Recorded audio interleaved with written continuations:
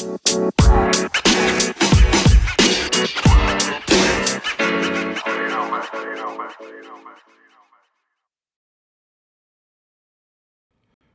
in, everyone, and thank you for joining us on our podcast, The Gospel Truth. We want to go over a lot of themes or topics that are going on in the world today. We want to answer a lot of questions that the world may have. Um, to be funny, we want to solve all the world's problems. But really, we want to take each and every question to the Bible and see exactly what God would have to say about this situation or have us do about this situation. So we really want to go through the Bible and, again, kind of look at it as in what does it mean for today. So if there are any topics or any questions that any of you have and want to hold up beside the Bible to see, exactly what is said or maybe any wisdom given, please submit them down in the comments. No question is a bad question. Let's look at it as with the only truth that we know, and that is the Bible. So if you do have any questions or any topics that you want covered, please submit those in the comment section. So right now, I want to starting to go over for us to be not deceived. And the reason I say this is Acts 1:10-11. It says, "And while they looked steadfastly toward heaven as he went up, behold, two men stood by them in white apparel, which also said, Ye men of Galilee, why stand ye gazing up into heaven? This same Jesus which is taking up from you into heaven shall so come in like manner as ye have seen him go into heaven." And so I wanted to really just cover that for us to be not deceived, because look here, this is showing us if we needed any more validity of Jesus's return. I mean, Jesus said that he was going to return. He was going and preparing a place for the church, for the Christians. He said, "If it were not true, I would not have told you so." And so, but this is furthering that and showing that Jesus is going to return, because what we're reading here are the last words of Jesus to his disciples and waiting church, just before he ascended into heaven. And from these words, we know that there is no event more certain or more sure than the return of the Lord Jesus. His return is more certain than death itself, because the scripture says in 1 Corinthians 15:51 and 52, "We shall not all sleep, but we shall all be changed in a moment, in the twinkling of an eye."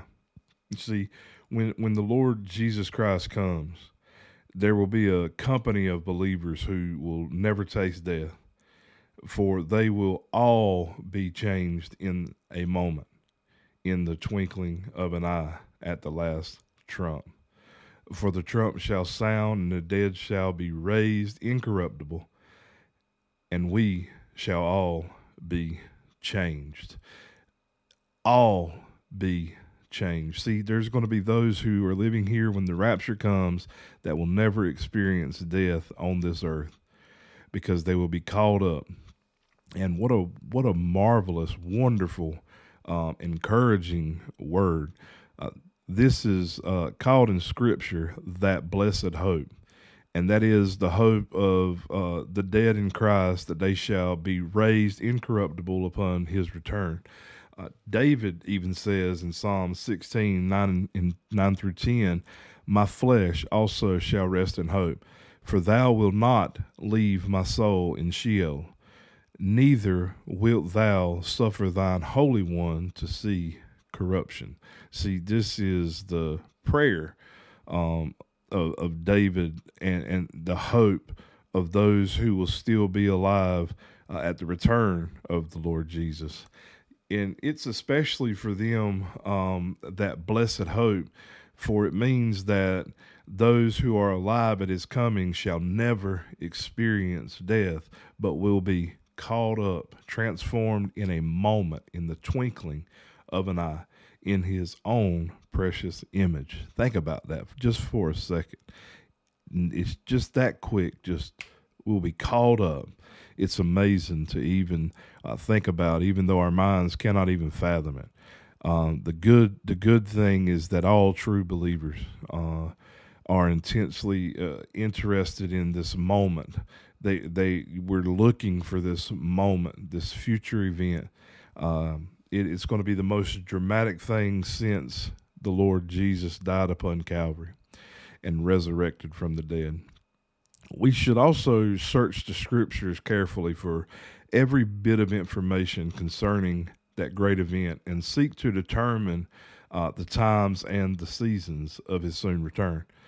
While we are definitely warned against the setting of dates, I mean, we can't just say, "Look, I think he's going to return this time," because the Bible strictly warns us against that and says that there will be those who come and begin setting dates, but not even listen to those.